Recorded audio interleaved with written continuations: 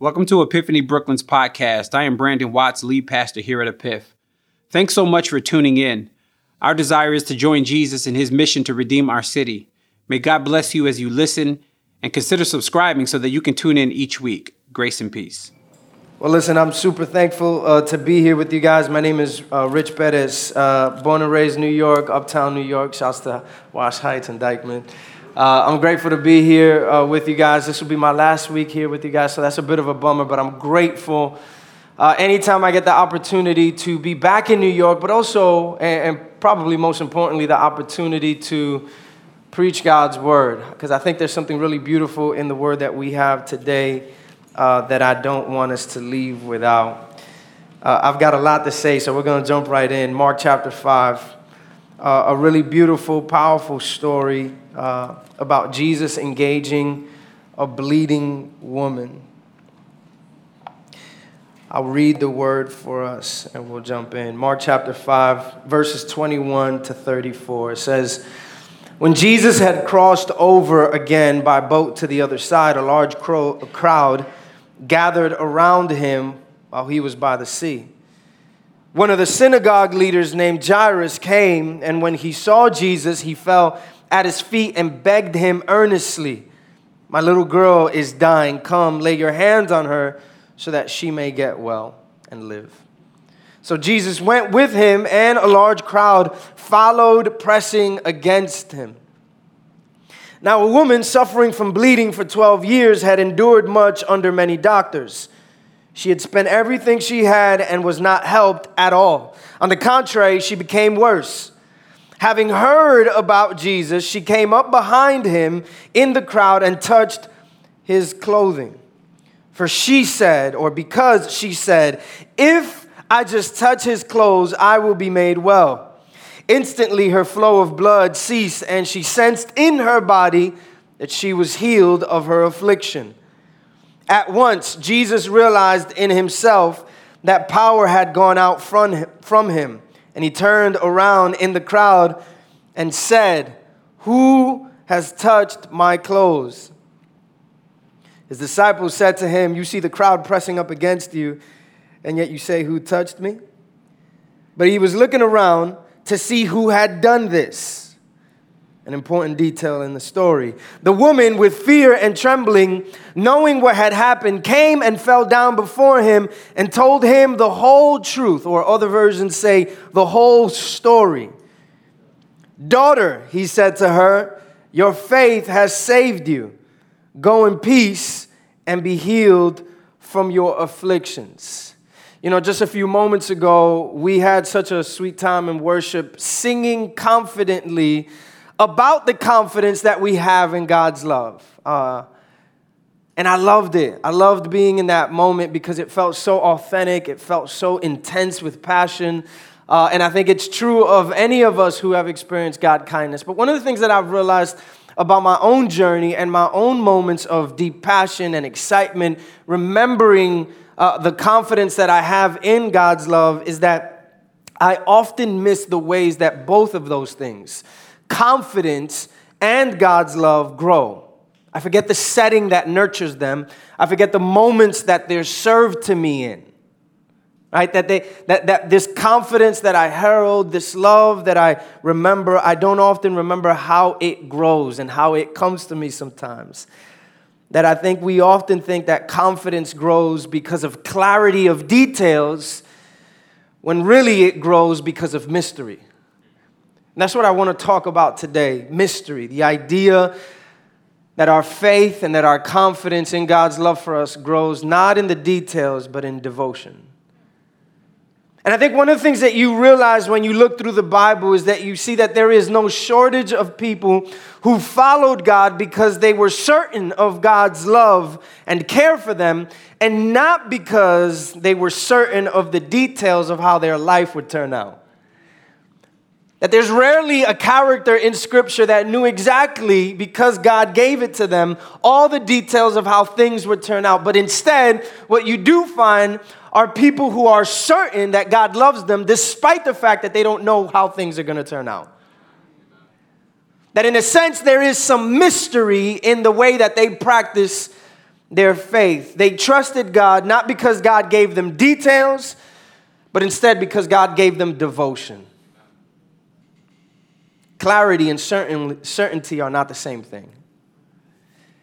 And I think that this has played out in the way that we've parented our kids, right? When they were younger, they wanted to know all the things that were happening, but they were okay in trusting us when we didn't give them all the details.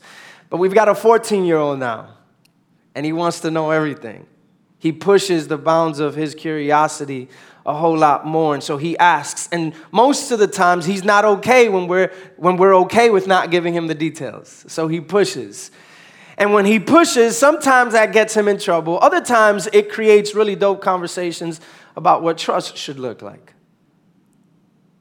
And church, I think that this is the same way that God engages us. I've realized that in my own parenting, the goal in parenting is not raising humans that have the right answers, but humans that know how to wrestle with the right questions. That we have to create spaces and environments in our relationship with one another that fosters mystery. Because I think it's in that mystery and in that wrestle that our faith actually grows. We wanted to shape our kids to be comfortable with not knowing some things. We wanted our kids to be comfortable with being comfortable in the dark. Comfortable enough to still trust God despite the fact that they didn't have all the details and often don't have the details. And so I think faith, church, is to be okay with darkness in a sense. Learning to be comfortable in the dark. There is a sense that trusting God means befriending the darkness. Now, to be clear, I don't mean the darkness of evil or the darkness of sin, of course, but what I do mean is the darkness of losing your job and not knowing why.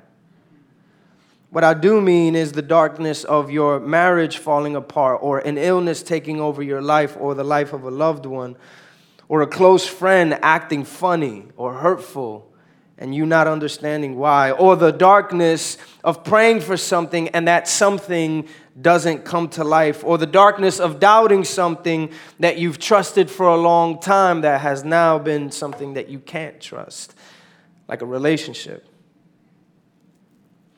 Church, I think that it's in the pain and mystery of darkness that I think our faith is made or broken.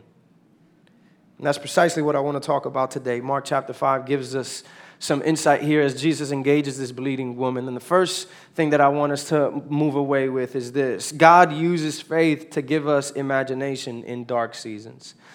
God uses faith to give us imagination in the dark. Now, if you followed my ministry for any length of time, and particularly when my wife and I were pastoring up in Washington Heights, I talked a lot about imagination. I did. I think it annoyed some people, actually. But funny enough, I think for those that didn't fare well with my bringing of imagination into the spiritual journey, I think oftentimes it's because they were never shown how imagination and faith are married. That in fact, they're cousins. That in order to have one, you have to have the other. They've never been showed how faith and imagination play to each other's strengths. And I think for most people that have found imagination a difficult concept to grasp is because their relationship with Jesus has been about asking clear questions and getting clear answers. Their version of relationship with Jesus has very little nuance in it. It has very little gray. It's been black, it's been white, but it's never been gray. It's never been in the middle, and it's never been nuanced. And so when I invite people to welcome imagination, they have a hard time with it. And my guess is that those of us that have had trouble embracing imagination in our relationship with God are also the ones that have a hard time understanding God or trusting God or even seeing God at work when he does something outside of the box we reduced him to. You see, when we live in church and in church culture, we've often reduced God to the categories that make us feel very comfortable. It's black, it's white, it's right, it's wrong, it's this or it's that. And because we don't invite gray and don't invite nuance in our walk with Jesus, when God does something outside of those categories, you don't know what to do with it. You don't know how to engage God. And my guess is that those of us who have trouble with imagination are also the ones that have a difficult time knowing what to say when it comes to anything outside of the church. Because, of course, as we know in our workspaces or in our school spaces or in our relationships with people who don't know Jesus, they don't have those same categories that we do. I think that this is the reason that we often don't know how to talk about history, or why we don't really know how to talk about science or sexuality or art, because those things function outside of the boxes that we've reduced Jesus to. But what I think Jesus does here with this bleeding woman is he blows up those boxes. And he invites us to embrace imagination, which oftentimes exists in the nuance and in the gray. But I believe very deeply that that's where our faith is made strong. That's where our vision is made clear of what Jesus is doing. The woman in Mark chapter 5 needed a whole deal of imagination in order to see herself outside of the situation she had been living in for 12 years. Now, I want you to realize that this woman had been bleeding for 12 years. Now, this is where my relationship with my older sister, with my mom, with my wife, of course, and now with a young girl at 10 years old on the precipice of puberty. This is where my relationship with the women of my life have helped me to understand the depth of this passage. So, fellas, listen up for a moment. Because I think if we don't see what the women in our lives can teach us about how God desires to relate to us, we'll miss the meaning of this passage. This woman had been bleeding for 12 years, and most commentators and scholars would understand that her bleeding was due to either severe menstrual cycle or the many, many miscarriages that she had as a result of it. Now, in Jewish culture, what we need to understand is that no one was allowed to be around a dead body, a person with leprosy, or blood. To be around those things would make you to be considered unworthy of being around God, because it would consider you to be unclean. So now imagine, brothers, for a moment, if I could talk to my brothers for a second, I want you to enter into the depth of this story. I want you to enter into this moment, because if we don't, we miss what God is saying, both about Jesus and his engagement with us, but also about what the women of our lives are trying to teach us. That the experience of a menstrual cycle is often described as excruciating pain, which is why verse 34 tells us that Jesus describes her pain as affliction.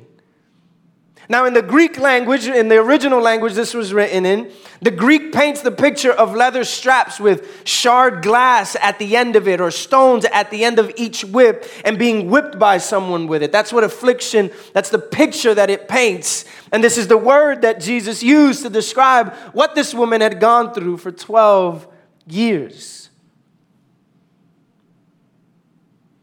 Woman's period oftentimes lasts about a week long, if not more than that. And the pain for some women has been considered to be as deep and as difficult as childbirth. This is the excruciating pain of this woman. And the reason why I'm being so explicit is because I think it's important to plummet into the depth of her pain so that we would understand the beauty of what Jesus actually does with her. But church, Could I tell you that I think the physical pain that she experienced couldn't even compare to the social trauma that she experienced as a result of it? That the bleeding woman was legally and socially unclean. She was the source of uncleanliness in her community to anyone that would touch her or be touched by her. And that means that she would have had to have been separated from anyone that she loves, from the community that she belongs to, and the society that she's a part of. She lived on the margins of everything that she knew. She lived outside of the people that she loved. That does something to someone, doesn't it? How could this bleeding woman survive 12 years of this kind of physical, emotional, and social trauma and still be able to tell her story? Here's what happens in the story. She says, "If I could just touch his clothes, I'll be made well."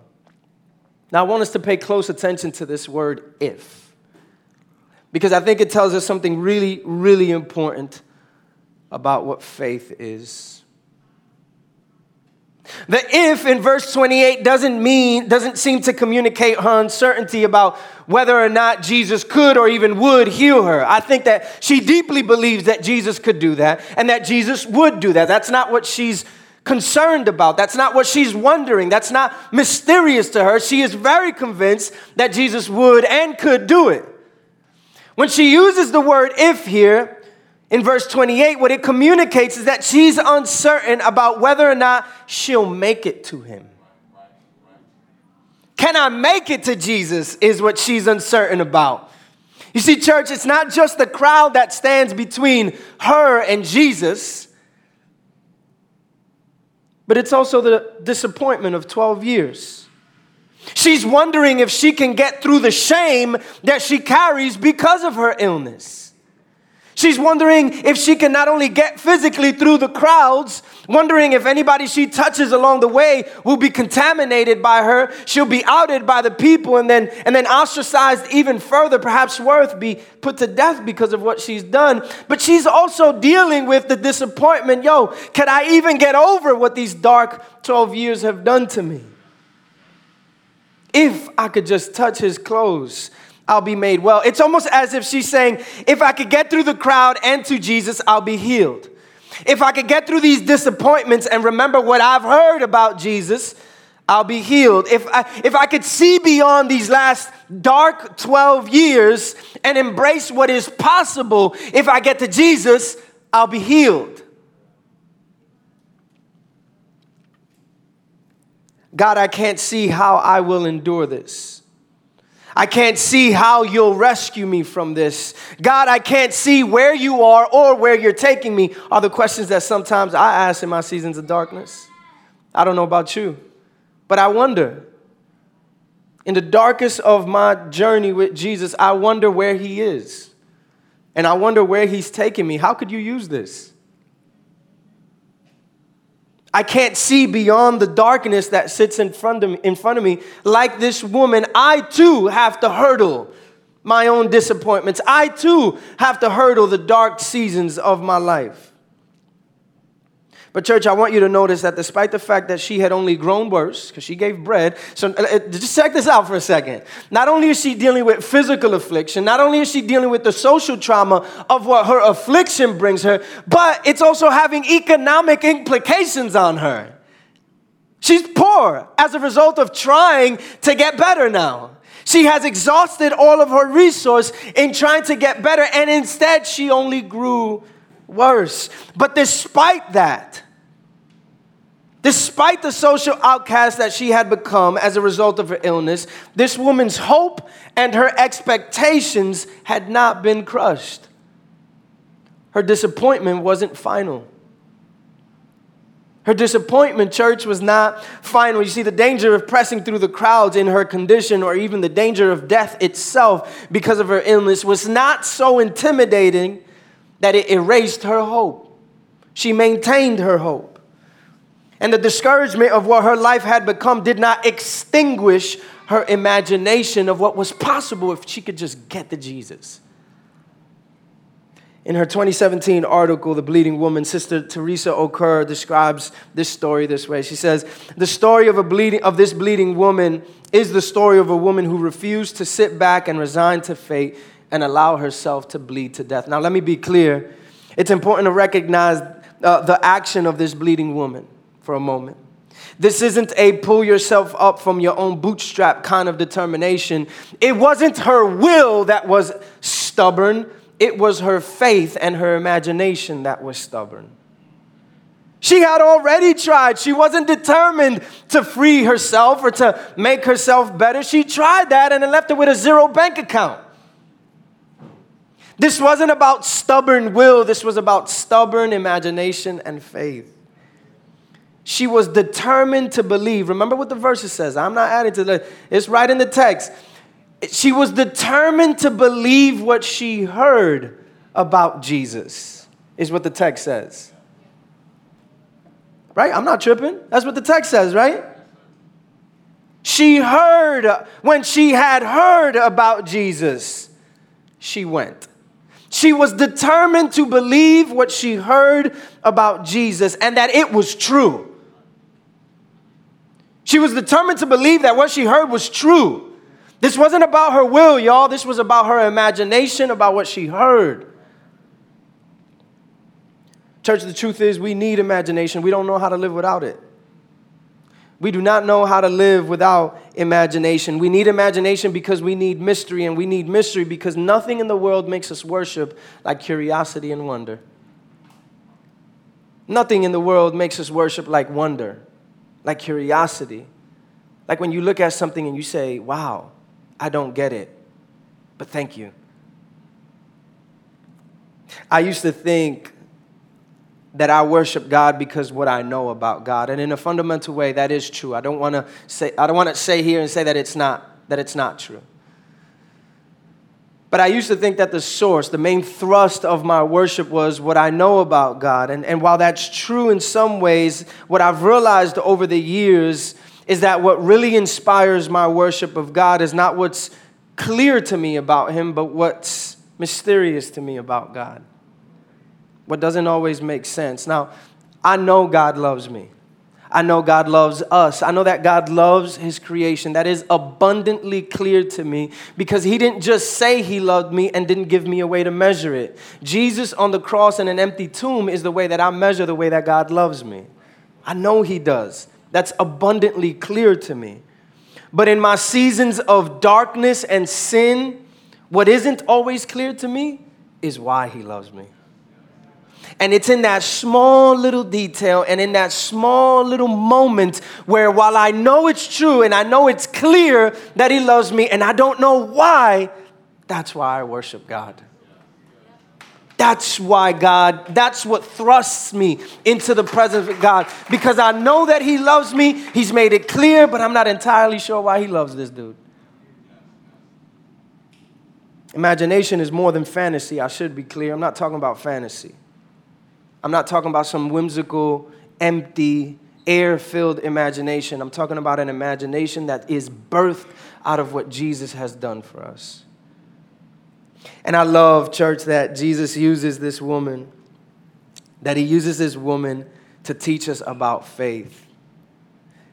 For starters, I don't think I hear very often the way that leaders and preachers honor women and teach us about how a woman can teach us who Jesus is, right? We like to talk about men and Peters and Pauls and Johns and Jameses. But this unnamed woman teaches us something deeply important about who Jesus is. Because when he connects this woman to His life, He connects her pain to His pain. He connects her shedding of blood for 12 years to His shedding of blood on the cross. He connects her darkness of 12 years of pain to His darkness in the Garden of Gethsemane, the pain He felt and the cross that He would soon bear. What I love about this story of freedom and healing and the other stories that came before, because, just before this story, Jesus set free and healed a man who was possessed by a demon.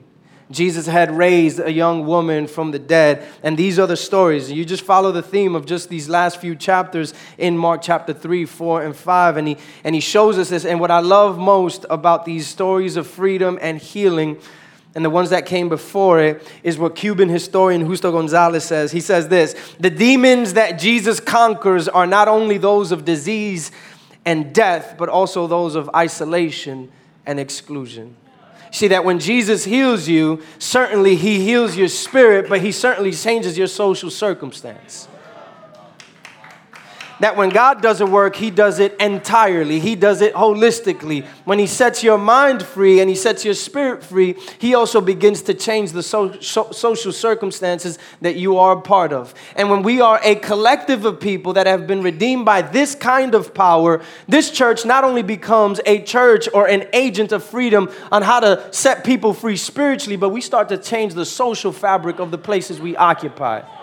It means it impacts the way that we think about politics. It impacts the way that we think about certain policies. It impacts the way that we live with our neighbors. It impacts the way that we do urban housing. It impacts the way that we talk about affordable housing. It impacts all of it. It impacts the way that we think about women. It impacts the way that we think about the disabled. It impacts the way that we think about society. Because when Jesus saves you, he sets your soul free and he puts a destiny to your soul, but he also changes the social fabric that you're a part of. And Jesus shows us this precisely in the way that he engages this woman. He's going to set us free of disease and death, but he's also going to set us free of isolation and exclusion. But not only that, I'm glad you do. God uses faith to give us courage in the dark.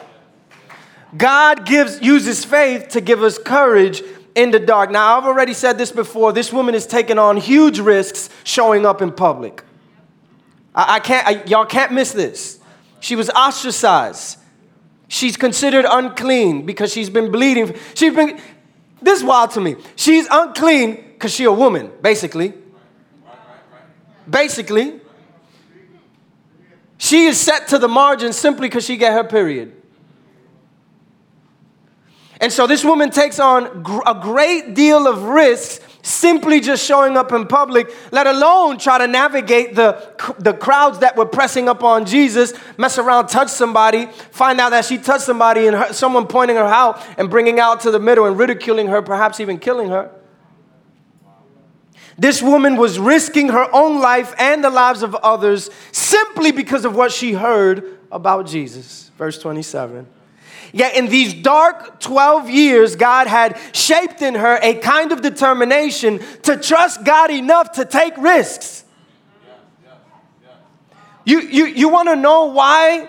You want to know why it's so hard for you to sometimes take risks? It's because you've underestimated and overlooked the dark seasons of your life where God shapes in you the determination to find the courage to take risks that you never thought you'd take. This woman has been living in the dark of her affliction, in the darkness of her affliction for 12 years. And in those 12 years, God shaped in her a kind of spirit that weighed the outcomes of her decisions, and despite it, took the risk to reach out to Jesus. This woman was risking making the crowds unclean, perhaps even Jesus himself unclean. She didn't know if she reached out to Jesus started twitching and dropped dead because she touched him, but she trusted enough in what God had done to her in those 12 years to say, what else? What else I got? If I could just get close, I know I could be healed. But this woman's risk, church, I don't want you to miss this, teaches us quite a bit about faith. Notice verse 30 and 31, what it says. At once, Jesus realized in himself that power had gone out from him. Talk about being in tune with yourself. You know when power leaves you. Right? That's just wild to me. I think about the self-care talk that we have here, which I think is super important. And I often think about the ways that being around certain people drains us of power, right? And we don't notice it. And we realize why being around certain people is so draining, but we don't really have the language for it. At once, Jesus realized in himself that power had gone out from him. He turned around to the crowd and said, yo, who touched me? And his disciples said to him, Jesus, you tripping. Everybody touching you. That's just my version, but that's basically what it says. You see the crowd pressing up against you, and yet you say, who's touched me? Like, brother, everybody touching you. How could you even ask that question? But because Jesus asked this question, it says something deeply important about touch. Jesus was getting at something deeply important here. Jesus is making a distinction between how the crowds are touching him and how this woman is touching him. And that distinction is more powerful than you could ever imagine, church, because this distinction is saying something really important about what kind of faith the crowd has in Jesus and what kind of faith the woman has in Jesus. When Jesus asked, who touched me? When Jesus asks, who touched me? He seems to be making a distinction of touch, a distinction of the way the crowd is touching him and pressing up against him and the woman. And this distinction is undoubtedly a distinction of the faith. How did Jesus, in a crowded space, being pressed up, literally pressed up by everybody, how does he notice that this woman grabs the hem of his garment? Church, could I give us a hard truth for a second? I was going to give it to us anyways. Some of us may be staying close or reaching out to Jesus simply because we want him to perform a magic trick in our lives and not because we truly, deeply desire him in our lives. I want y'all to notice this. Jesus had already been doing a ton of crazy things, crazy miracles, saying crazy things. And he became somewhat of a rock star in the world. And people were following him. And at one point, Jesus was like, they here because they want some bread. But this woman had been living in the darkness of her life and affliction for 12 years. And in that, not only the determination to take risk was born, but also the hunger for connection and intimacy was born. It was in those 12 years that she was able to develop a distinct kind of reaching than the crowd had. Some of us simply want to be close to Jesus or close to godliness to some degree because we think that we would probably get something from it, where in fact this woman is not reaching out for God to necessarily do anything for him, but because she deeply needs connection to Jesus. Church, we all reach out to God with different intentions, but only the hand that embraces the pain and the mystery of their dark seasons will truly grab on to God.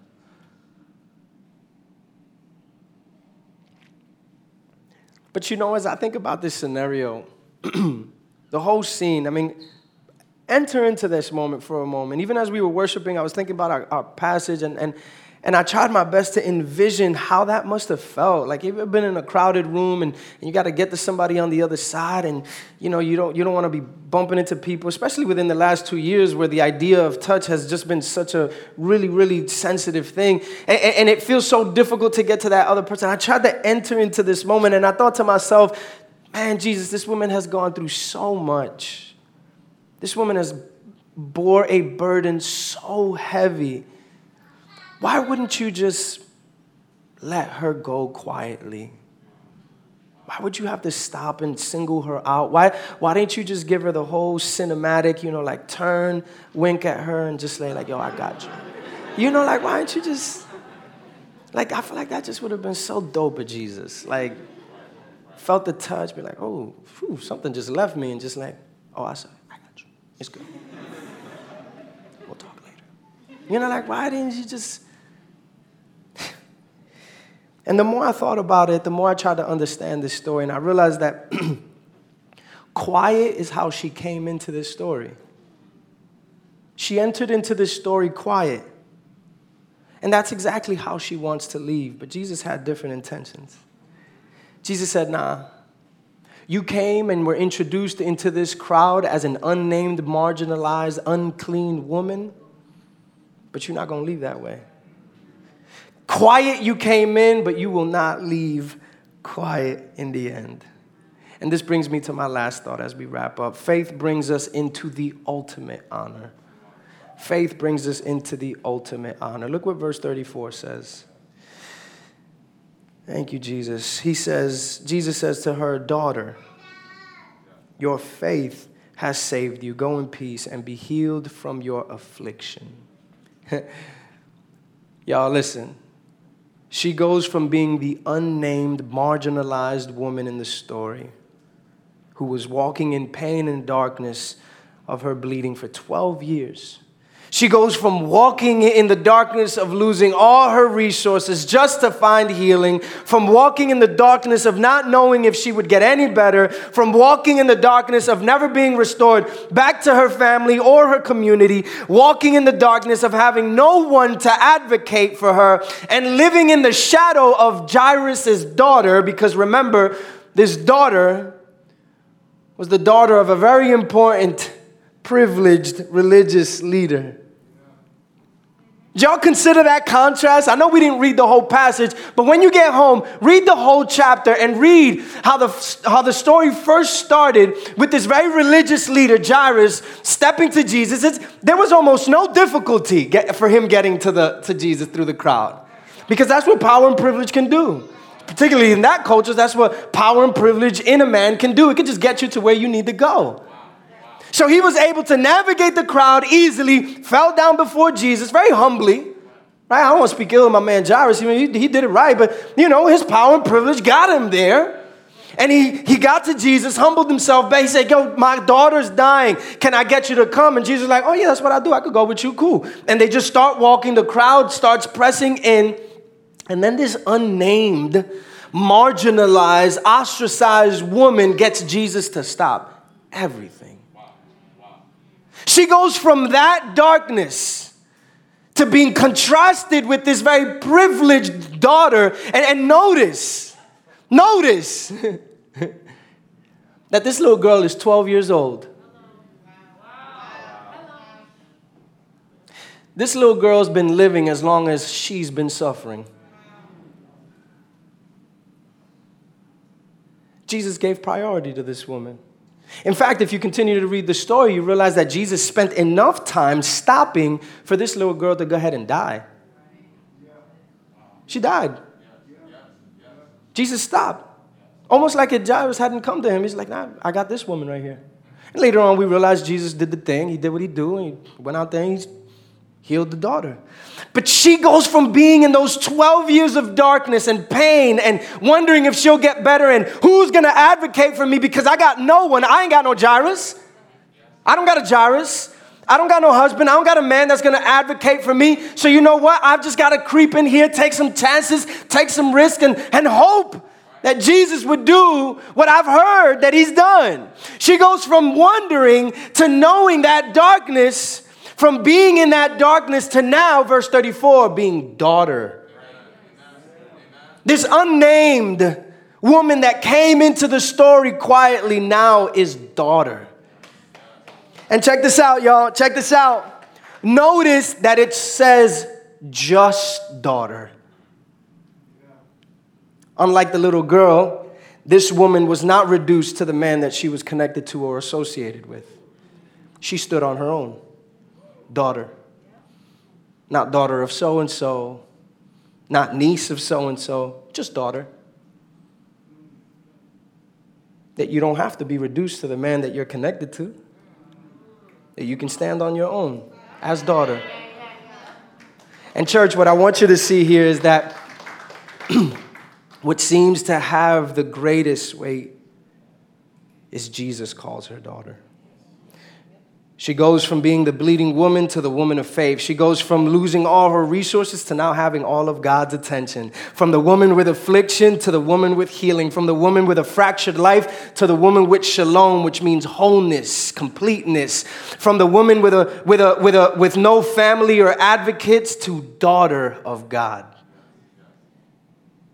Jesus doesn't hope to embarrass her by singling her out. He hopes to honor her by singling her out.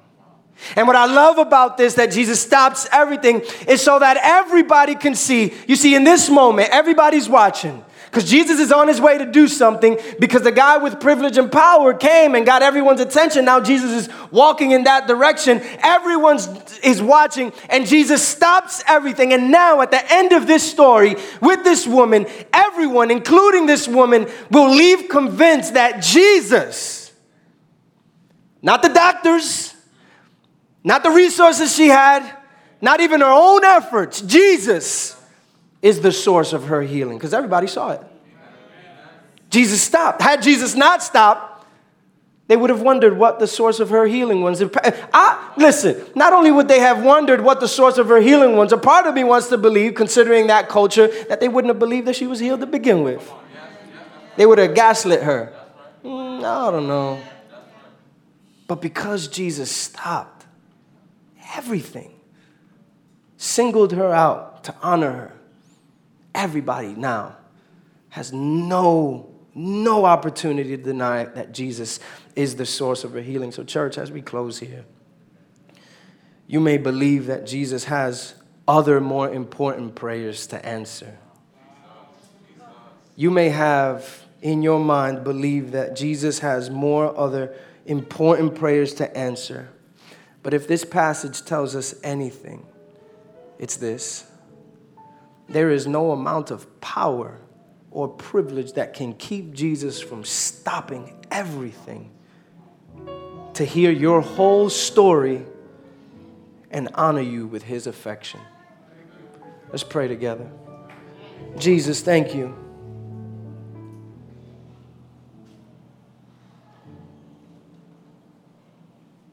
Thank you.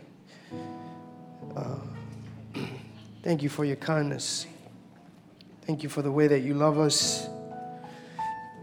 And I just pray that we would never forget how deeply you love us, how you pursue us, how you care about every detail of our story. God, forgive us if we've ever underestimated a certain part of our lives because we didn't think it was important for you. Help us to grow in our ability to see what you are doing in our lives. And as we prayed before, God, do what I never could. Help us to see, help us to hear, help us to perceive. In Jesus' name, amen.